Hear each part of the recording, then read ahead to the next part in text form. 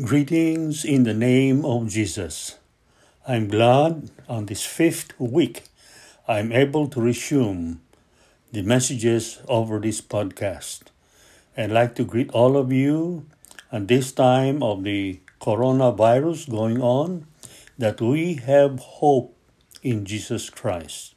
So whatever we are facing right now, whether thank God if we're well or if we are already starting to have the virus in our bodies, Jesus is our hope. And this will be done by understanding just who we are.